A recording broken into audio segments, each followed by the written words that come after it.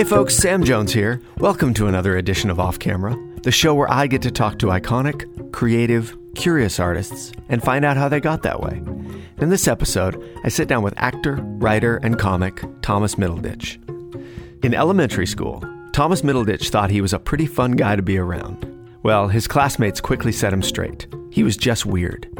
In setting him straight, they also set him on his artistic path, first through theater and then into the trenches of improv, stand-up, and sketch comedy. It wasn't a steady path. Chicago knocked him down a few notches, but McDonald's was loving it. He impatiently hopped cities and jobs in hopes of making things happen, which is why he found himself in the middle of the ocean when Saturday Night Live announced auditions at the theater he'd just left. I'll let Thomas fill you in on how he got from there to being the star of HBO's hit series Silicon Valley. It's a journey filled with both arrogance and humiliation, and one that leaves you unsure whether to laugh at him or give him a hug. But when you think about it, isn't that the way we feel about all truly funny people? As Thomas reflects on his not-so-funny childhood, his roundabout career path, and the transition from live comedy to serial TV, you'll be totally entertained. And if Nelson, British Columbia ever comes up as a Jeopardy category, you will totally cash in. So pull up a chair and listen in.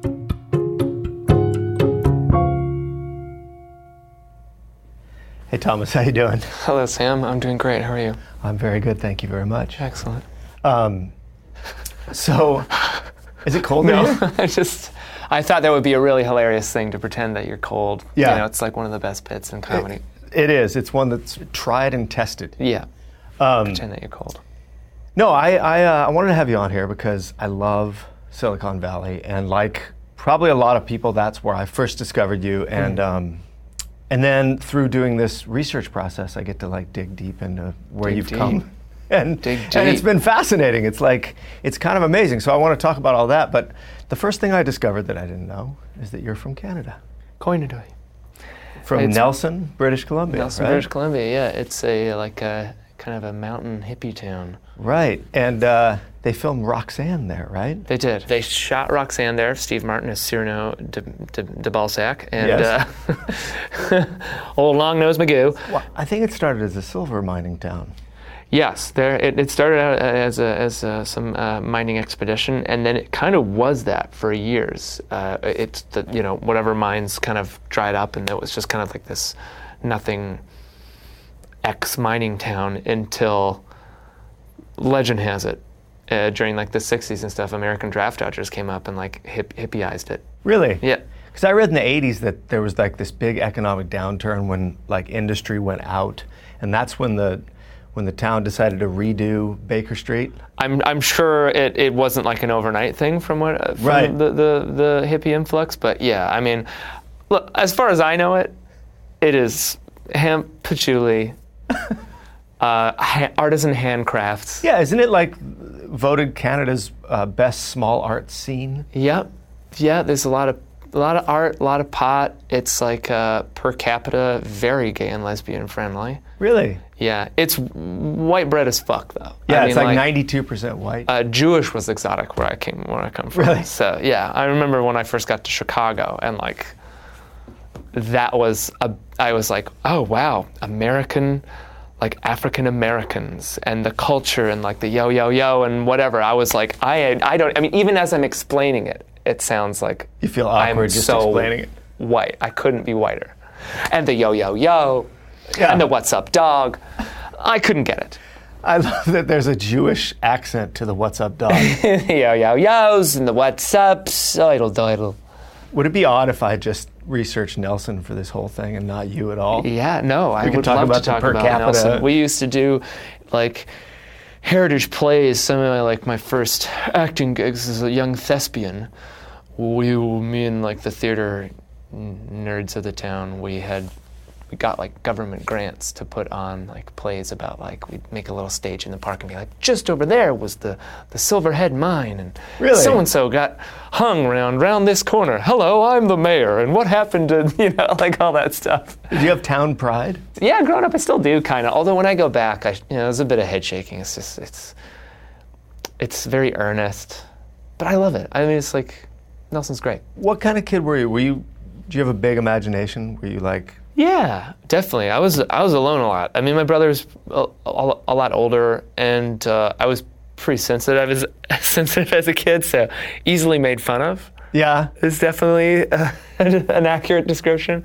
It wouldn't take me a lot to get riled up, and then I'd be in tears. And so, like, certain kids would love that. I mean, certain kids love making other kids cry. Yeah. So I was the recipient of that a fair amount. So I, spent a lot of time alone and playing with action figures and whatever else. And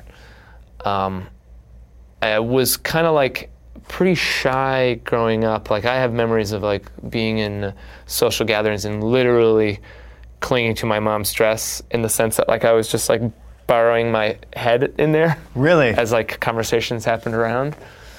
And then I would have these moments of being silly, like whenever I do impressions of my dad, they're British.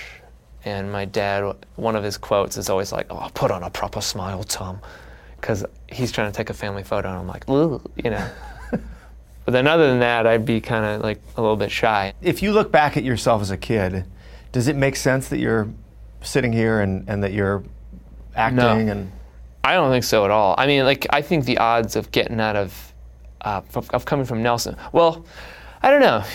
I look at Nelson as being pretty fortunate. Like you could have been born in a small town in Canada, and I happened to be born in like the artsy one, right, with a theater scene. But even then, that's like up in the mountains.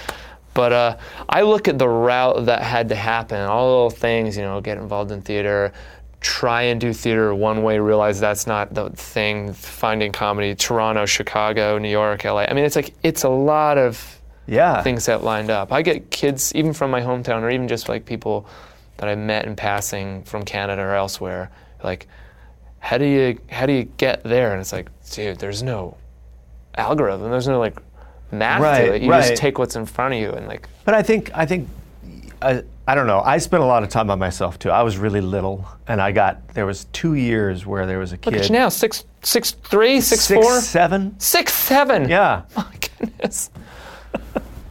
No, but I was really little. I matured really late, and there was a bully on our street named Sean Miller that just terrorized me for a few years. Oh, my bully was also my friend. So Darren Lindsay lived down my street as well, and I kind of like loved him because he was like outgoing and fun, and not in a gay way, man. But in a it suddenly gets like really weird. Darren Lindsay, I love you. That gay shit. No, I totally loved him, and I wanted to be friends with him so bad, and occasionally be really nice to me, and we would go play and like make spears. When no other friends were around, yeah, he would. And then he would just turn on me, and I remember one specific day, we were all playing, and then his friend, this guy Jordy King, we were all three of us together, and we're playing G.I. Joes and whatever, and then they suddenly just started picking on me. My last name, Middleditch, some might say little bitch, right? Turn that around. That used to get me. It used to get my brother too, but in 7th grade he broke a kid's nose, and that was that. But not me. I never did that stuff. Wait, your brother did the exact thing that everyone tells you you're supposed to do. Yeah, none of us do it. Stood up for himself, and it worked. Then again, I don't know if it did work because he fought all the time. So it's like maybe you get a reputation as like a fighter, and now you like have to constantly fight. Right. They're like, oh, he thinks he's so tough. Yeah, I'll get him. Out of the way, boys. Let me have a crack. That kind of crud. But anyway, they started picking on me in tears, like slamming on the door. I got like so. It was a really traumatic event. I was trying to make them stop. I was like first pleading with them and then trying to fight them. And he's so much bigger than me, throwing me around.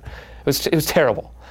And then I remember at like we were 18 at the time, just graduating, and we still sometimes took the same bus.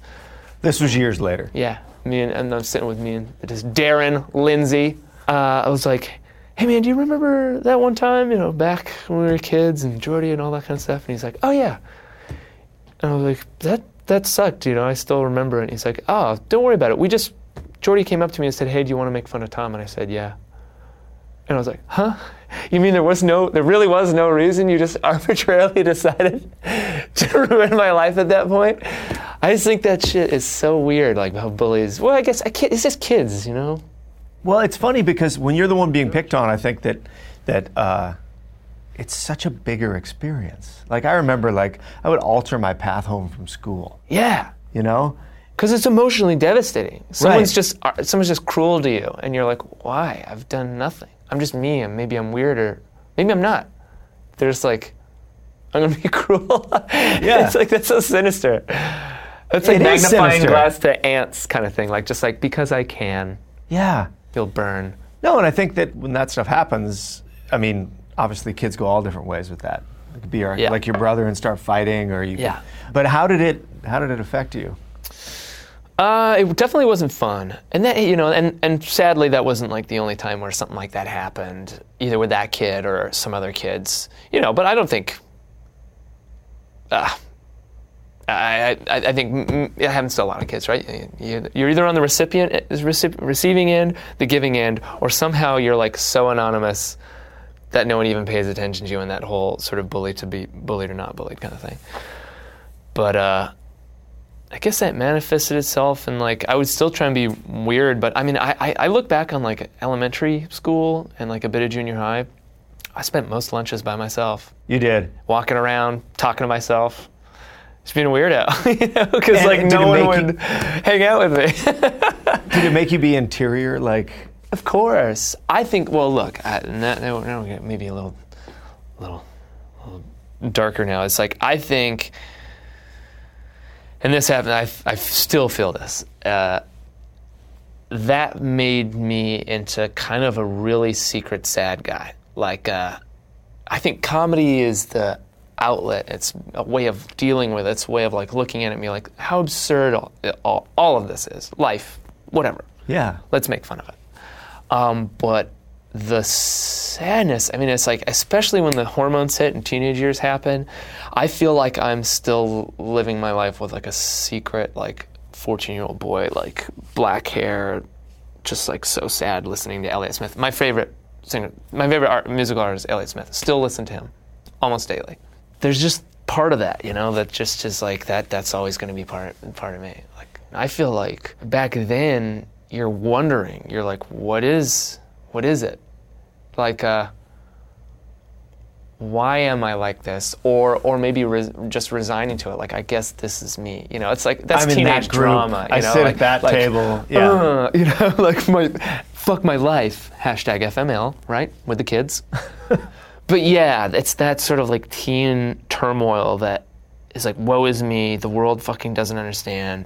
And I definitely felt like, I mean, I know I'm not alone in this. Like, as soon as you become an adult, that's when you start seeing your parents as humans, because up until that point, they were just like these representatives of like people who don't get you.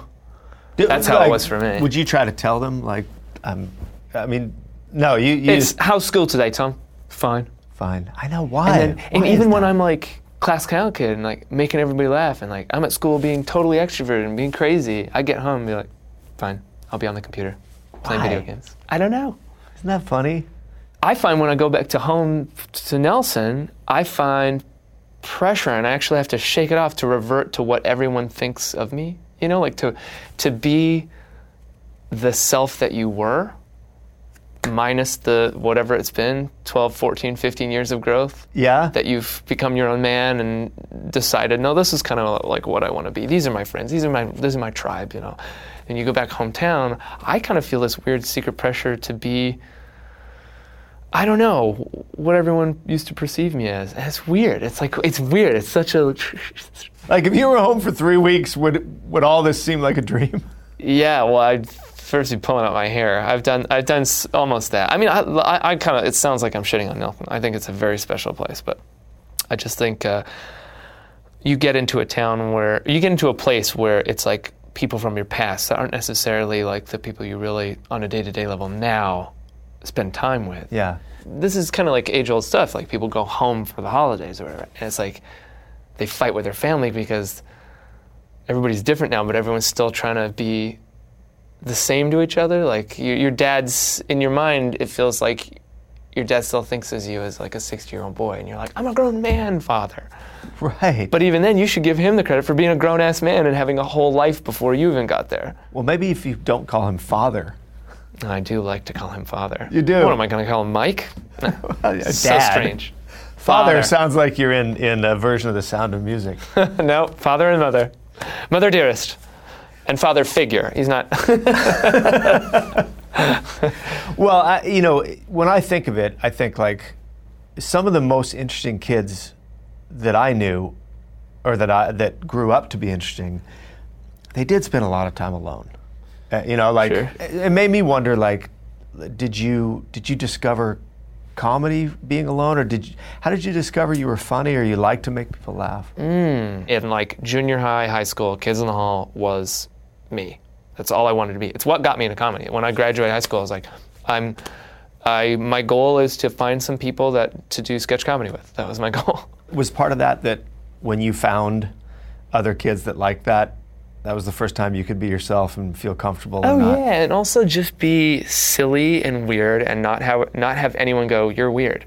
That was kryptonite to me as a kid. Is like someone just be like, you're weird.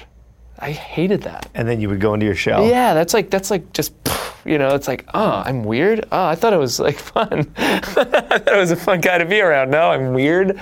I don't know. It sounds so tame now because now I'm like, if someone called me weird, I'd be like, thanks. What are you, normal? That sucks. Yeah. But as a kid, you like want acceptance, and like weird is anything but.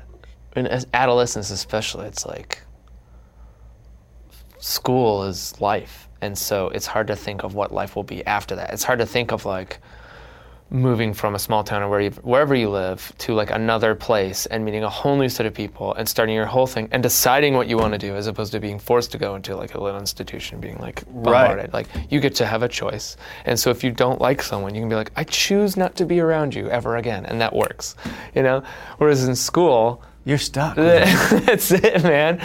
You're putting a min pin and a Rottweiler in together, and the min pin's just like, fucking hell, not today. Why does the min pin have an accent? I don't know. He just did. This miniature picture's from England, for some reason, shipped over. Oh, got stuck in Nelson. Fuck. Shit. Well, okay, so was there a revelation at some point where you're like, hey, I'm actually kind of good at this?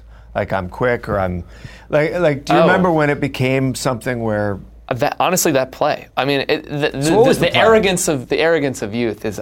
I did that play. It's called I'm a Fool. It's like a play that you give schools and shit. Okay. Like it's not a known play. There's bits and stuff that wasn't Hamlet. No. I like spat so enthusiastically. No, it was. And me and the drama teacher were some like physical comedy routine when I see the audience, woo, crack up, and like. The crowd of enthusiastic like ninth graders, of course, are going to go like, yeah, they're going to go crazy, even if it's pretty hack. But I think it was Pete Holmes says you need a little bit of like delusion in order to make it in this business. Like, there's something to be said for like totally fucking kidding yourself, because especially in those early years where you're like against all odds, you're like looking up at the Game of Thrones white wall being like, how am I going to cross that? You need to think that you're like kind of like the best around, and that you deserve a shot and you're going to make it. It's only a matter of time. And there's not tens of thousands of people doing it at the same time. Yeah. And that, the slow realization that at every casting call you like go in and like, oh, there's like 80 people that look like me.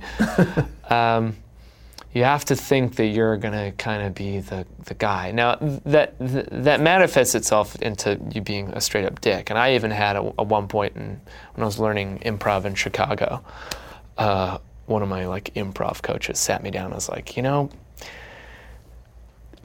gave me this big story about how she could have been on SNL, but like she had a reputation for being a real tough person to work with. And, and she just sort of like hinted at the fact that like, being an asshole doesn't get you that far. And I really had I was like, oh, introspective moment. That's so interesting that someone would care enough to. Yeah, I took it as, at first I was like, fuck this bitch. And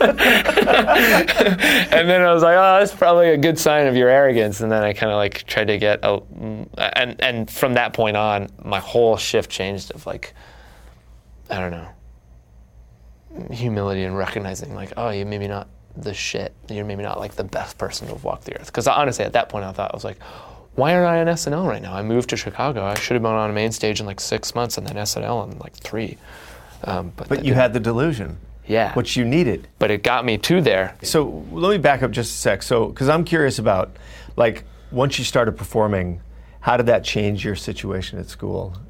It was like, it became like Tom the weirdo to like Tom the actor. Honestly, within a year, I was friends with all the kids that used to make fun of me. Really? And I was going to their birthday parties, and they were coming to mine, and we were all doing sleepovers, and having the best time watching action movies and all this kind of shit. And we're friends, Nerf wars, all that stuff, all that like. And you did shit. that thing where it's like you just forgave them all immediately. Of course. Acceptance? Are you kidding me? When you're in 8th or 9th grade, that's like all you desire. Yeah, acceptance. I didn't care about girls. I was never. I was so obsessed with girls. Girls, oh my God, always. But I never dated anyone in high school because I didn't want to jeopardize my, like, what I thought as my precarious social standing. Really? So crazy shit. Wait a minute. So you thought whatever you'd achieved, if I decide it was on such someone, a delicate balance? then it puts me in something. Because I was, by the end of high school, for example, I was friends with everyone, kind of. Like all the little groups and cliques, I was trying to be approachable. But still spent a lot of my lunches alone because the groups and stuff would go off and be their own thing. And me, the guy who's like, friends with everyone. It's just like, again, walking around. Trying to be like, himself? Yeah, talking to himself, going up to the guys who are playing hacky sack, be like, can I play, please? Will you let me? Yeah.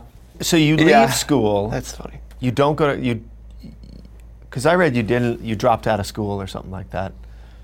Yeah, I went to, because you go to you're in a small town, you go to your guidance counselor, right? Right. And you're like, so I want to do comedy. I want to be an actor. What do I do?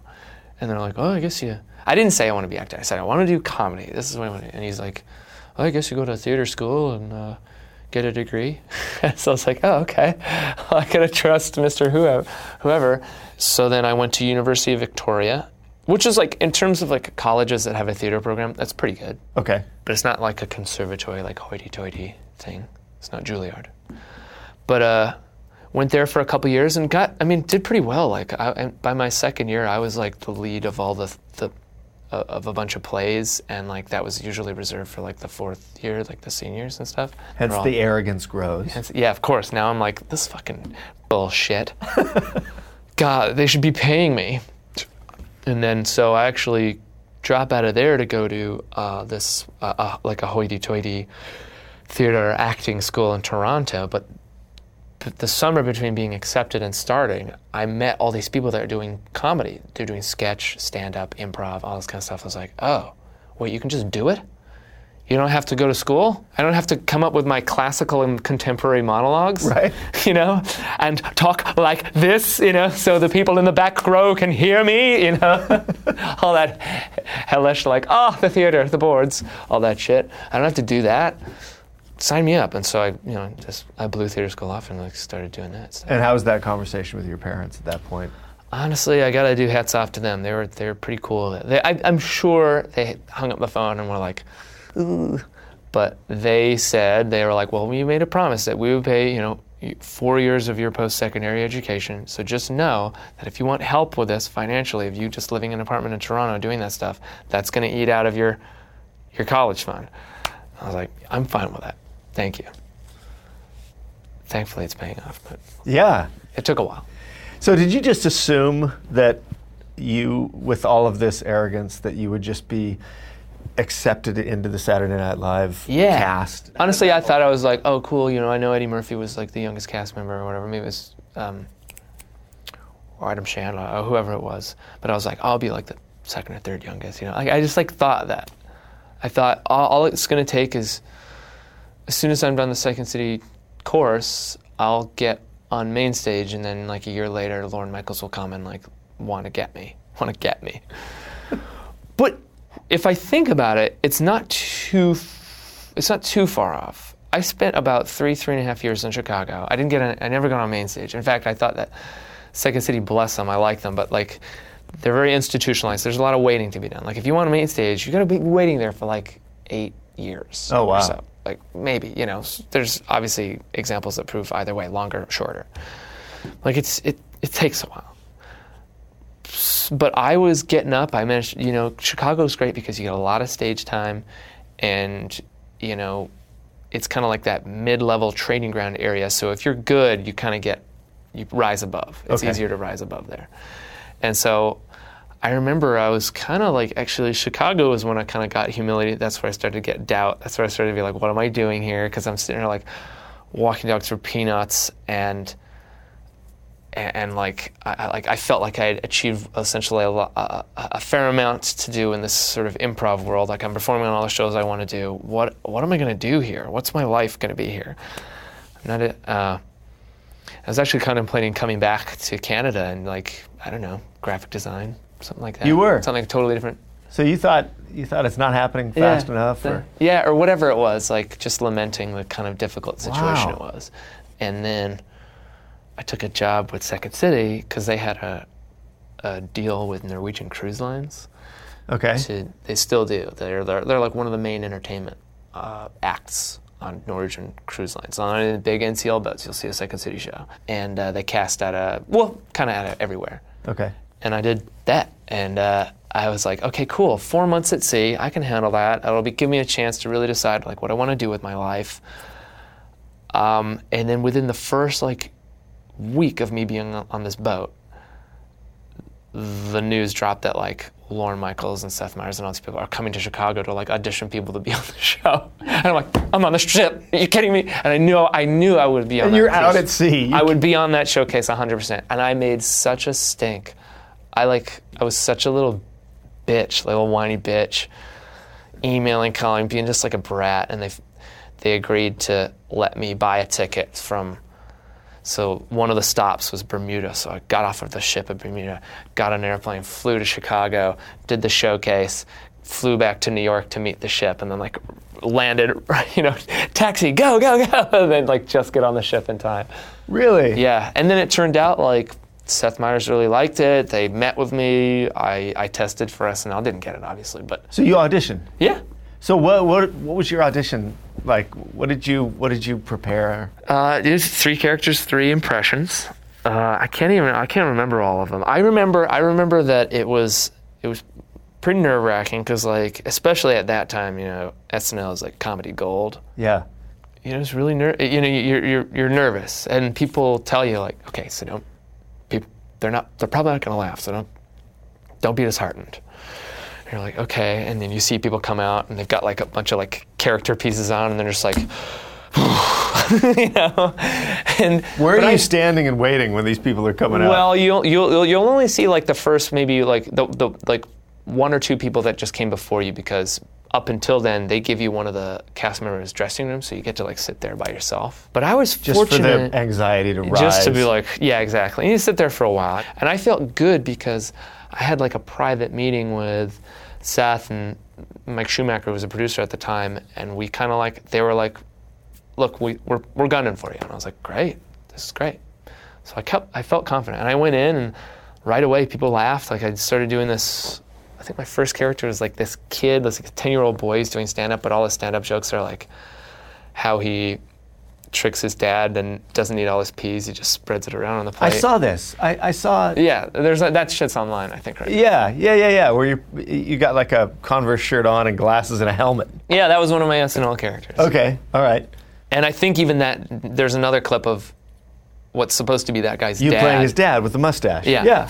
I think that was also another character. And then I did dumb impressions. I did like Chris Martin from Coldplay, just, and I talked about. I have to see that. No, it's not very good. I think in hindsight, all these things are so dumb. He's just like, oh, I'm Chris Martin from Coldplay. Only because I get told I look like him, but it was something about like, because he's an activist for something.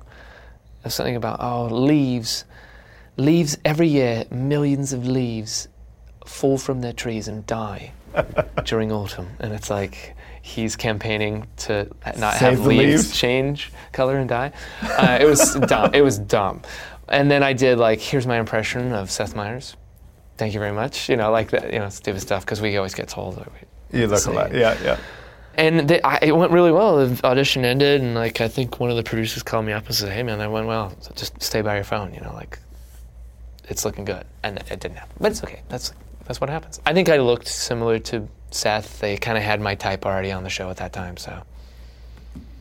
That's how I it mean, goes. you just like blew over that so quick, but was it a giant disappointment? Oh, fuck yeah. I was like, You're just like, oh, it's fine. Moving on. SNL! I mean, yeah, of course. At the time, I thought it was like, I mean, you get to have, especially when you're like mid-20s, you now have the coolest job in a very cool city. You're a fucking god. I mean, like, in the industry of entertainment, you don't get paid that much. It's kind of a brutal contract because they sign you on for like 8 years. Yeah. It's like, it's a tough one, but you don't care at that point. You're like, you beat everybody. Yeah. Everybody wanted that thing. You won.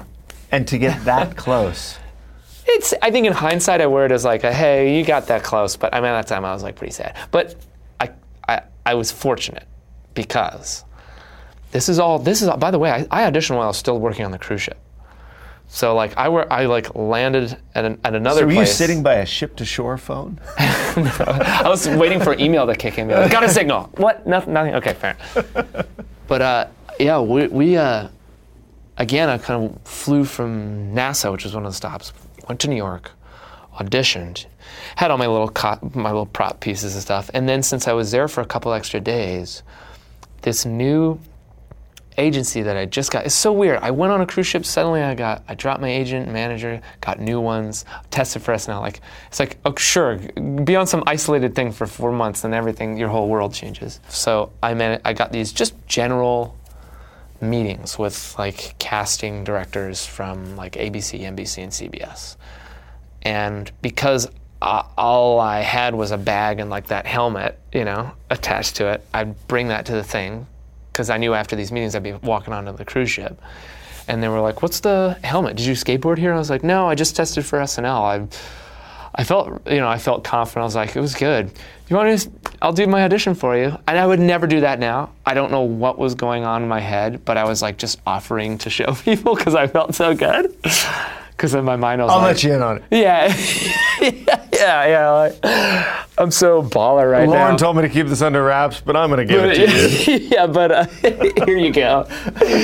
And so I was doing this like, oh God, it's so strange. Like, so they'd be like, oh yeah, sure. Click, put it on the camera, watch this thing. And it was actually fun. And so I didn't get an SNL, but ABC gave me what they call like a holding deal. I guess I explained for the audience. Like a holding deal is essentially they pay money to call dibs on you. So during pilot season, you only audition for their stuff. And so while I didn't get an SNL, the cruise ship ended, and I was like, well, I got this holding deal. Great, I'll move to New York. Another breadcrumb to keep me on the trail of like not moving to Canada. Well, I always think about timing, because it seems to me like you were born at the perfect time generationally to be the first generation of people who also had the opportunity to make things on their own. Yes. And put them out there. Like previous to you, there wasn't the ability to go out and make a sketch, film it yourself, and put it out there. And I feel like your time coincided exactly with the rise of like Funny or Die and things like that. 100%. That's why I got the new reps and stuff like that, because it just so happened. Happenstance is a lot of this stuff. It just so happened. Me, T.J. Miller. Yeah. And this guy, Jordan Vogt Roberts, he's a director. He just directed Skull Island, the new King Kong huge movie, after doing his like little indie at Sundance, $250 million movie. He's probably arrogant. Yeah, he kind of is, but he would tell you that himself. He's awesome, though. I love him. But anyway, we would stay up until 5 a.m. making little shorts, and we just had a few of them online and stuff. Right. I mean, it is interesting because it seems like you wouldn't have to sit around and wait for the phone to ring. You could just... You have to be proactive. Go make stuff. I mean, tell me, I think, obviously a lot of people know this, but I think it's worthy to hear it from you, the Chicken McNugget story, because that's sort of one of those things where you make something in half a day and it ends up becoming... a thing. Yeah. That all is around the same time as the cruise ship, so the Chicken McNuggets thing is... So what happened there? I would like to have a disclaimer. I don't condone McDonald's. I think they're kind of like a bad news people. Yeah, I'm with you on Terrible that. to animals and thus the environment. So, but that aside, at the time, I didn't give a shit. I hadn't reached my zenith. There goes our McDonald's sponsorship. Environmental, like, dickhead, like calling foul on everything. But at the time, I was just... It was actually meant to kind of make fun of McDonald's because at the time they were doing, that was the whole ba-da-da-da-da, I'm loving it. Right. And them like being like, check it out, we're like casually urban or like white urban. Like, haha, yo, hey man, we just got playing basketball. Let's go grab a Big Mac. Cool. Da-da-da-da-da. Like all that shit. I hated it. I was like, I see through your corporate bullshit. You're like appeal to the masses like hell. And so me and my friend Fernando, for our Second City like class showcase, we just did, I think that was at Spawn, but it ended up being like this little rap about McNuggets, but we kind of were like making fun of it. It was always like, McNuggets, what? And then that ended up being like a 30-second bit, and so like in the show we just did it, and then the teacher director of that show was like, you should film that and just put it online. And I was like, okay, and just so happens it was 30 seconds. Then that became viral, and then McDonald's ended up buying it. Which I mean, it was featured in like a viral marketing book made by advertisers of like, how do things become viral? Because this is still when people are trying to figure it out. So you get the call one day and someone is like, we're McDonald's and we want to buy this from you. Yeah. It was through I got a call from like my agent who wasn't, not the good one. But we got it, yeah. And it had been on for like a year at that time, just on the internet. So at that time, I was like, I'll take any money at this point. Yeah. But what was weird is that thing, it had been bought, and then we went on the cruise ship. And I remember, so like when you're working on these cruise ships, right, there are like 4,000 passengers on these things. It's massive. And before your show, you're just an anonymous guy. You're just a person on the boat. You may have your like name tag or something if you want to put it on, but like just you don't have to wear a uniform. You're just a guy. You don't have to wear anything. Yeah. The only rules are like you just can't get caught, doing drugs and like taking passengers to your room or going into their room and stuff like that. But there are ways around it. Which is like so scandalous. I know. I'm sure we're taking off camera on a cruise ship. Yeah. Now any settled. NCL representative is like, doesn't happen. Like public statement. He's a liar. Hide your daughters, passengers. Second City is coming. Yeah, Second City's coming to take them. So you're kind of anonymous, and then you do a show, and the theater that's on these boats is like 2,000 seats or whatever. So essentially, after 2 shows, the entire boat knows who you are, and so now you're famous in your little. You suddenly overnight you become famous, right? Everyone's like, "Oh, Second City," and we poured it out in New York and going to like Bahamas and stuff over the summer. So it's a lot of like Jersey, Bronx, working class. That's where I first on my first Guidos with a haircut and like, yo, bro, it's like Jersey Shore, real deal shit. Like teenagers getting like caught on the teen disco, like fingering each other, like really wild, terrible stuff. But they'd suddenly be like, hey, Second City, holy shit, it's the McNuggets guy. Because that commercial was airing at the time. So I get a double whammy. But it was great because they'd be like, McNuggets guy, let me buy you a shot. And so I just get shots fed to me at like 2 p.m.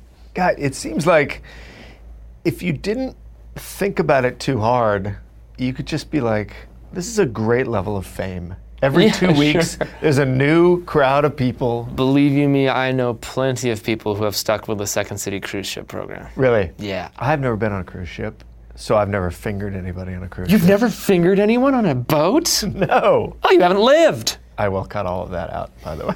Why? Why? Because, it's... I've never met a girl once who didn't like getting fingered. So disgusting. What a disgusting thing to say. I feel like I need to say that, and it has to be known that I'm like a billionaire. The most offensive thing is like, I'm a billionaire, I've got an exotic cat on my lap. There's like a very fancy walking cane that's leaned up against like a very nice sofa, nicer than this. Yes, much nicer. And I'm like, I've never met one girl in my whole life that doesn't enjoy being fingered. I mean, that would be a villain that you'd want to hate. That would be viral too. That would be, talk about... Keep this in! I know. All right. Fingering stays. Fingering stays. Executive decision by the talent. No, but I think that it's such an interesting thing. Like, you would never guess in the path of success that it would pass through a cruise ship like that. And it's kind of fascinating, I like all that stuff. I think, I know a couple... I guess actors here that have maybe just kind of got their success either early or just kind of in a very straightforward Hollywood way, like they went did commercials, TV, and now they're who they are, or whatever they are. Right. I feel really happy and fortunate that I took, personally, what I perceive to be a pretty roundabout way. I've had plenty of odd jobs to pay the bills. Did like weird, shitty like tours of improv, like at colleges or corporate events where no one's paying attention. I've done like, I do this improvised Shakespeare show, Yeah. and I've done that at a cafeteria at a college where people are just trying to study, and we're coming up in like tunics and rolled up pants, being like, huzzah, hoo-hoo, and they're like, what the fuck is going on? Just weird things, cruise ships. I like that. That's character building. I think all that stuff draws on. I mean, all the work now draws on that in some way, I think. Well, it goes back to what we were talking about earlier. I think that a lot of people, if they had sort of a rough childhood, or if they got bullied or picked on or whatever, it can shatter their confidence and send them on a certain path. And I think other people take that experience and use it almost as a challenge, or they won't be felled by it. Yeah. You know what I mean? And I think it's interesting that you know, whatever you had inside you, whatever spirit you had inside you that was able to handle those awkward moments of being on stage in an improv situation. I mean, I don't know if those situations in elementary school help that and make you okay with bombing, or if like I still hate it. I'm not okay with bombing. Can't stand but it. you're willing to get through it. Sure, it's not going to stop you, and I think that's so interesting. Well, I feel a couple of things I just want to say. Like, well, I think I'll give a hats off to my parents for instilling confidence. They weren't the type of people that were like, you can do anything, like those kind of like, you're a butterfly that can conquer the world, but they were very supportive. And I think for them, when they tried to put me in all kinds of sports and this and that, and I was like, I don't know, and like not into anything. They were worried that you wouldn't find your thing. And then when I found drama, my dad, as a result, was like one of the committee members on the local theater because so he nice. wanted to stay connected and this kind of stuff. Like, as a kid, I didn't appreciate that at all, but now I totally do. I'm like, Right. they were pretty supportive. Right. But that said, I mean, and then conversely, it's not as if I haven't had my moments, man, of like, being like, what the hell am I doing? Yeah. Like, only since Silicon Valley, really, have I kind of got some kind of comfort in being like, at least for now, I feel really good. But I bet when the show ends, I'm going to be like, what am I doing? Well, and I've had fine. moments where I've called up my mom, being like, I don't know, crying, going crazy. Like, it's Really? it's a mental. I don't know. This business can be really kind of like, it can fuck with you. It can like destroy your confidence. It can kind of like make you reevaluate like what you even hold dear in your life. I see that you work some of that into your characters too. Like, the funny thing about Silicon Valley is that a lot of your sketch characters, like, it seems like you're very willing to create pretty unlikable people. I don't know. Does that make any sense? That's 100% true. I always like, I think characters need to have some kind of like internal sadness or strife. Like, true funny characters also have like some terrible sadness to them, or something going on wrong in their lives where they're just like not capable of dealing with it.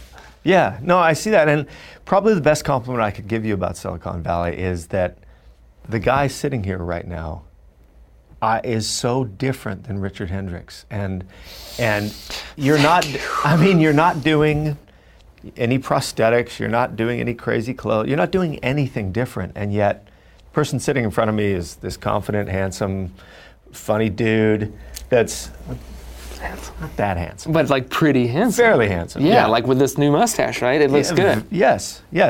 Well, that and that's another reason you don't look like him. But no, but I think that when you get introduced to an actor through a show, you don't have anything else to go Of course. by. It's like Kramer, right? Yes. On Seinfeld. And I would assume that 95% of the time you get recognized, it's from that show and people knowing the show. And I just wonder if you notice this phenomenon of people expecting you to be more like him. Of course. And I love that. I love it when people are like, hey, you're not like Richard at all. Even if they mean it kind of in a way that like is disappointing, like they're disappointed somehow, I'm still like, that's great. I mean, Of course I'm not. I'm like I'm an actor, and I feel like a lot of actors kind of get that. They're like, oh, you're not so and so. But I'll choose to take that as a compliment, as an indication of my immense acting ability. But yeah, I mean, that's like I remember during the process of it. The process of getting this show is kind of weird too. Well, yeah, wasn't it written for you? Yes, but I never believed it. Even when you were told that, you didn't believe it. I moved to LA from New York City because, I wanted to make sure there was like something to come here to, and it was a very loose connection. I'd pitched an animated show. Okay. And it looked like it was going to get made with MTV. And they, at the time, were bringing back Beavis and Butthead to MTV. And it just so happened that when I drew my little drawings for this little pitch that I made, I just was in a very Mike Judge mood, and they kind of looked like Mike Judge drawings. Unintentional, just sort of happened that way. Okay. So it all very fit. So great, we're working on the show. They might go together. I was like, great, okay. I've always thought I do voices. Animation's always been a dream of mine. I didn't think that was going to be my first thing, but here we go. That's going to be my life. I'll be like in animation. So even this far into your career, you think like, I'll just become an animator. Yeah. I was like, I've always done voices. I felt like it was a natural fit, but it never felt like, I always consider myself more of a performer, but there you go, fine. I'll do animation. That sounds fun. Just keep me away from Nelson. Just keep me out of Nelson. Keep me away. Keep me away. But then my show didn't get picked up, but during the whole making of that, John and Dave were like, we're writing this show for HBO with Mike, and it's about like tech, Silicon Valley people. We think you'd be so great for the lead. We're gonna write it with you in mind. And I was like, yeah, right. I mean, you hear that shit, and you're like, me? They're never gonna buy it. Like HBO will never let that happen. And even like the script that we're about to shoot. So Arrogant Guy is gone at this point. Arrogant Guy is destroyed. Trust me, after like 2 years of being in New York City, crying and calling my parents, being like, I fucked up, I made the worst mistake. Arrogant Guy is buried in the ground. In an unmarked gravesite. Nowhere to be found. And sure enough, like the show starts getting made, they're gonna make a pilot. Okay, I still have to audition for it. I wasn't expecting to be offered the part. But during that process, it was, to talk about sort of like forming this character of Richard. It's not like I went up to Silicon Valley and like studied them. I just sort of got down to the base qualities of what this guy kind of was, his agitatedness, his nervousness, his like tunnel vision meticulousness, because although I'm not a programmer in real life, I am kind of computer literate. So when you did get the script, what did you first relate to about the character? I thought it was funny. I was like, okay, cool. Like, he doesn't necessarily have the crazy lines. He doesn't have the big jokey things. So I'm going to find these little moments. I'm going to find looks, reactions, maybe a physical bit here and there, some strange comments that he says and then immediately regrets because he's the robot boy. And now, in hindsight, I've experienced that because now, since the show goes, we go up to Silicon Valley, we meet the players within. I had those experiences where like, you people are kind of robots and you'll just say whatever and there's no filter, there's no humility. They'll in the first 5 minutes, they'll tell you what they've accomplished for sure. Really? Oh yeah, and that's fine. As you should. You personally own $500 million, whatever. But anyway, yeah, just I was trying to just look for those little moments because starting with it and even now, going into the fourth season in the fall, I want to make sure that Richard, who is pretty much the straight man, isn't void of all comedy or character or weirdness. Well, what is the official definition of a straight man, and are there variations, or when you read the script, were you like, oh, this is classic straight man? It could be perceived as that, I think, when maybe you first read the script, but I would never do that.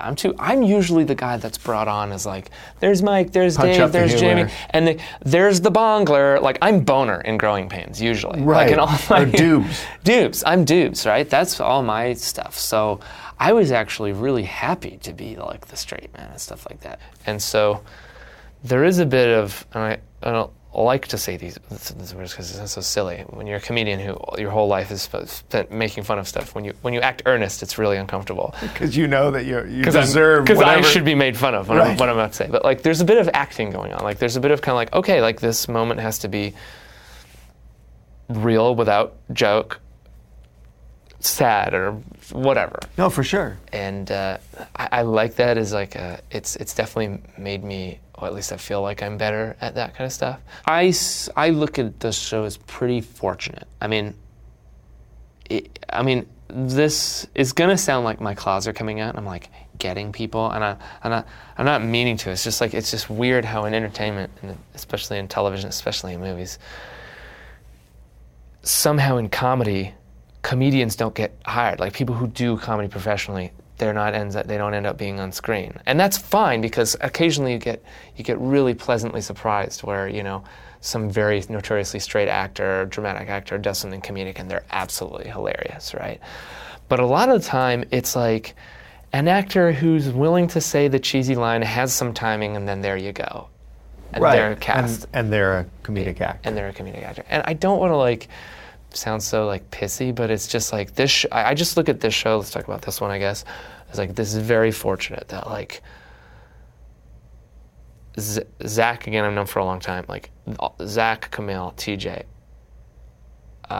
myself, even Martin to a degree, we all are active in the comedy world. Right. And that's that's not commonplace. Yeah, no, I guess when you think about it, it's not commonplace at all. At least in terms of performing live and getting out there and making sure you're sharp. That's not really a thing. That happens a lot. When we're filming, probably the writers get frustrated at us because we're always trying to put in our jokes because we got to put our stamp on everything. And so they're always kind of like, hey man, just say the words that we spent 6 months writing, please. Because they're going somewhere and they... Yeah, and it's also, it's kind of it's completely arrogant. They've spent so long crafting the script and we're like, yeah, okay, cool. Blah, we're going to make up our own joke. Well, that brings up a question about the opposite of that, which is when you get a bunch of comedians in a room and they're asked to do drama, do you have the same thing where all of a sudden, oh my God, you had no idea this person had it in them? And I think that happens all the time. I think some of my favorite performances by comedians have been when they're dramatic. I mean, Adam Sandler in Punch Drunk Love, Jim Carrey in Eternal Sunshine of the Spotless Mind. But I would think that's the silver lining of the show is that it probably went more dramatic than anyone envisioned it at first, and the stakes probably got a lot higher. I think the joy for me on that show is that I'm enormously entertained, but I'm also really invested in the success of you guys. I get what you mean. I mean, honestly, I watched the show. Not your personal success. I mean your character. It's engaging, my personal success. Yes. No, but I get it. I watched the show as well, and I kind of feel that way, because especially so much time happens between shooting it and seeing it. I can get to, and I don't know what it looks like. I get to see it. So I'm also a fan. When you watch the show, are you hard on yourself? What's the dialogue in your head when you're watching the show? It's a lot of critique. I do try and allow myself, if there's something that I like that I've done, I go, good, that was funny, well done, Tom. But a lot of the times I'm like, ugh. I rarely laugh at the show because I'm just sort of analyzing it. Really? Yeah. But I have laughed. Are you hard on yourself? Yes. I'm essentially, anything I see, I'm looking at stuff that's probably wrong with it. And do you think that helps you in the long run, being hard on yourself? I don't know. I'm not professional enough of an actor to take a workshop or a class or get taught anything, because I always find that gets me in my head and I get worse. But so I better learn from something.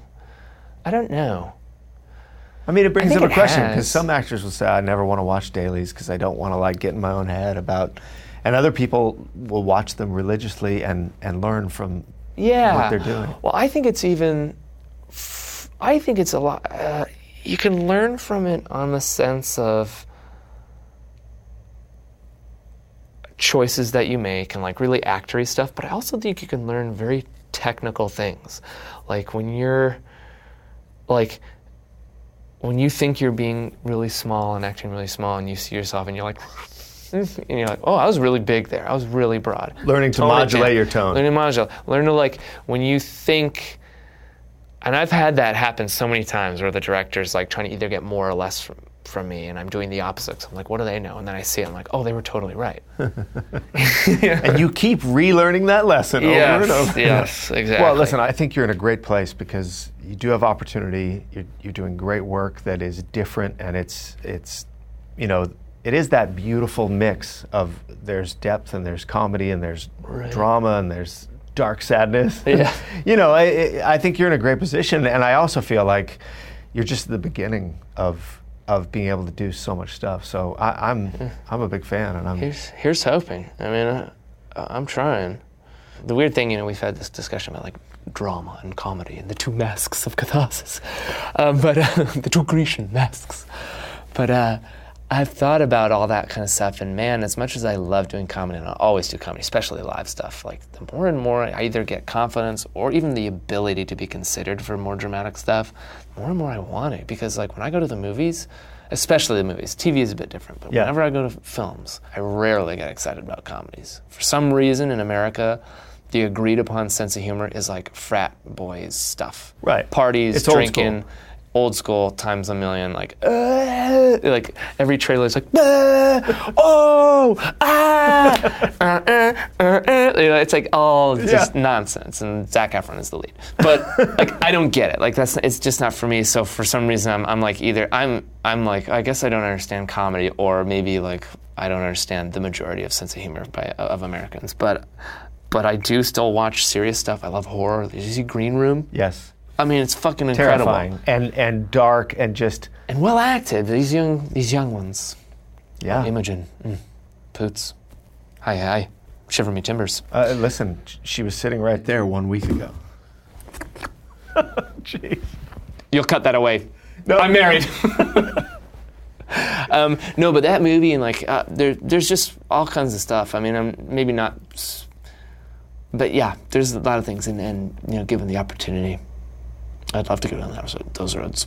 Yeah, well, listen, I look forward to whatever you do because I think you're really a very watchable, interesting human, and it's been a treat for me to get to know all the crazy internet stuff that's out there of you. I know. I gotta start taking some things down. Don't do it. I mean, pooping while your dog yells at you. That is good. I mean, that's sort of like the epitome of that generational thing we talked about. Yes, is that exactly. You can put just about anything up there, and just about all of it is really entertaining. So, cool. Thanks for coming and doing this. Thank you very much for having me.